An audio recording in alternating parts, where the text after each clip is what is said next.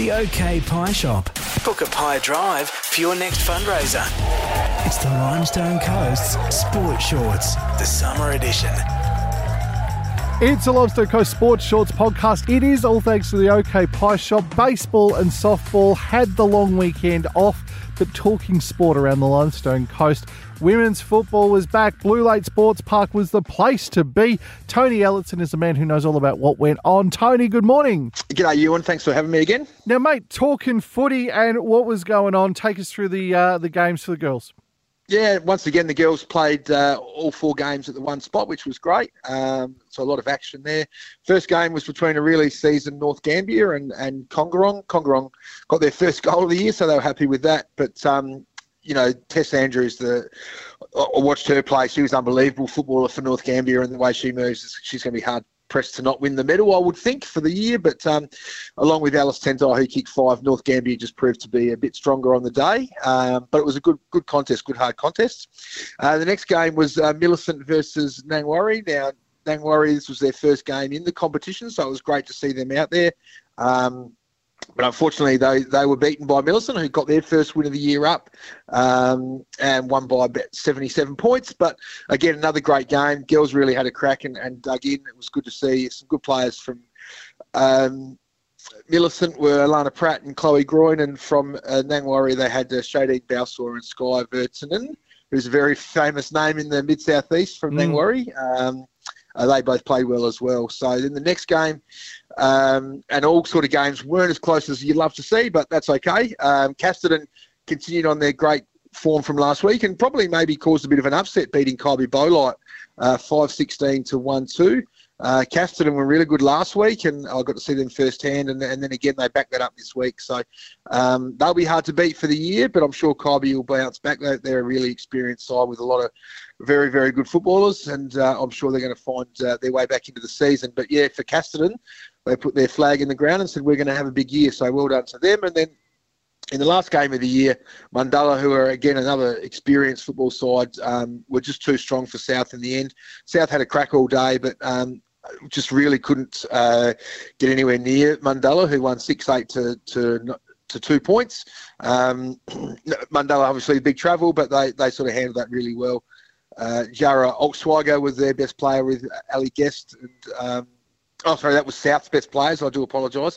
And the best player for Mundalla was Kelsey Turner and Natalie Twigden. So some good footy there played. And I'm sure the girls are ready to bounce back this week. I think they play over a couple of different areas. But, look forward to catching up with you next week. Hey, Tony, it's been great, though, for the last couple of rounds where all the games have been played in one spot. It's pretty much a carnival atmosphere and a great way to check out a whole lot of footy in one day. It is, and I think that's what it was a great decision to be able to do that. And yeah, there's been some really good crowds. All the sides get to have a look and get to catch up. I mean, as much as it's a really hard contest on the field, once it's over, the girls really get around each other and really do respect the efforts that everyone's putting in. So it's great to watch. It's great to be there. Tony, we'll catch up next week. You have a great week. Good on you. Thanks, you, and cheers. It's the Limestone Coast Sports Shorts podcast. It's all thanks to the OK Pie Shop, and we are talking cricket. Not only was the last of the T20 games on Thursday, but let me tell you, there was cricket over the weekend. Jack is back to give us all the details. Jack, g'day. How you going, Ewan? Yeah, good. Jack, T20 first of all, how did it all go? As you said, it was the last round of the T20. Penola versus Malel up at Penola, and Malel boys, a bit of pressure on them. They only made 94 runs, 7 down.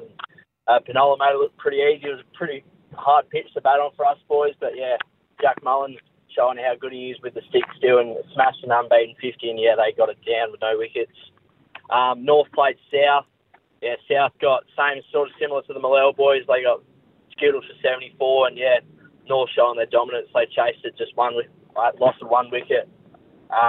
Elliot Fisher with an unbeaten 52, and Alex Hutton on 19.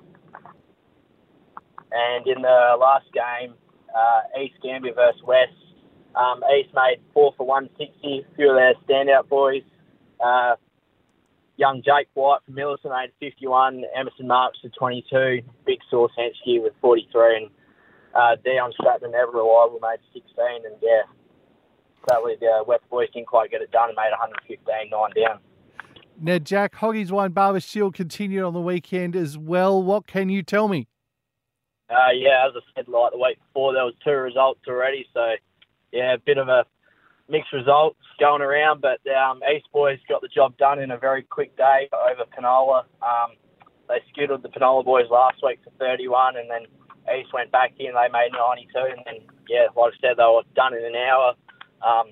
Penola all out for 32 in the second innings, and, they got the result done pretty well there. In the next game, North made the 314 last week on the back of Johnson's 100. They batted the full 80 with a very massive sponge innings from Nick Walters. He made 50 off about 250 rocks. But Malel all out in the second to last over of the day for 165. And then the last game, West played South. West, another massive score from them last week, 296, 5 down. South all out for 114, and then throwing back into bat, they made 175, which is pretty good for them. Them boys, Brad Brook making the 73, Jacob Oakley with a 33. So, a few mixed results, but it should be a good round coming up this weekend. Hey, Jack, we'll catch up next week. We'll talk more about what's going on cricket-wise for the Mount Gambier District Cricket Association. You have a great week. Cheers, John. The Limestone Coast Sports Shorts. We are talking cricket around Millicent Narracourt Association. Michael McGurk is the man who knows all about what went on with cricket action on the weekend. Michael, good morning.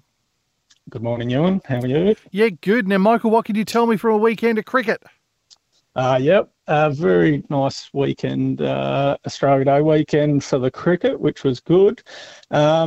First game off the ranks this week was Millicent versus Mount Burr. Millicent batted first. Mount Burr had them on the ropes early, but they managed 9 for 134. Mitchell Nitschke, 35, was the top scorer there, with the veteran Nath Mahovics, the best bowler, 3 for 28. Mount Burr didn't start too bad, but bundled out for 74 there. Norday, 34, was the top scorer.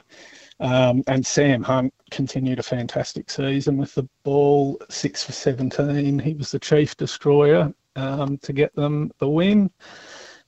Second game, Narracourt Townies versus Rendlesham. Rendlesham batted first, 6 for 162. Jacob Carger continued a strong season with 69, and Sam Telfer supported him there with 33 not out. Anthony Munro for Narracourt, 2 for 26, and Sam Henschke, 2 for 20, were the best of the bowlers. The Townies started well, but couldn't get the job done, unfortunately. 9 for 116. And Anthony Munro made it a good double with 39. And Sam Bell, the offie, he was the best bowler with 4 for 27. And the final game was interesting. Robe batted first, playing the Warriors, Narracourt Warriors. 7 for 246. They had the help of Jordan Dawson, who hung around after the Crows camp. He made 142 off 121 and did the damage with the bat there. Not too much joy for the Warriors bowling-wise, unfortunately. In reply, the Warriors did a great job, 8 for 193. It was a bridge too far, unfortunately, for them, but Lauren Bald, 49, was the top scorer, and Robbie Chappell, 3 for 35, was the best of Robe's bowlers there. And that win for Robe, that catapults them up into 4th spot. So, the top 3 positions on the ladder are already set, but that last 4th spot is hotly contested at the moment. So. I am sure it is. Hey, Michael, we're going to catch up next week. We're going to talk some more cricket. It's all going to take place this weekend. You have a great week, all right? Thanks, Ewan. That's it for the Limestone Coast Sports Shorts podcast this week. Baseball, softball and tennis all return next week. Make sure you join me Monday morning for what's going on sports-wise around the Limestone Coast.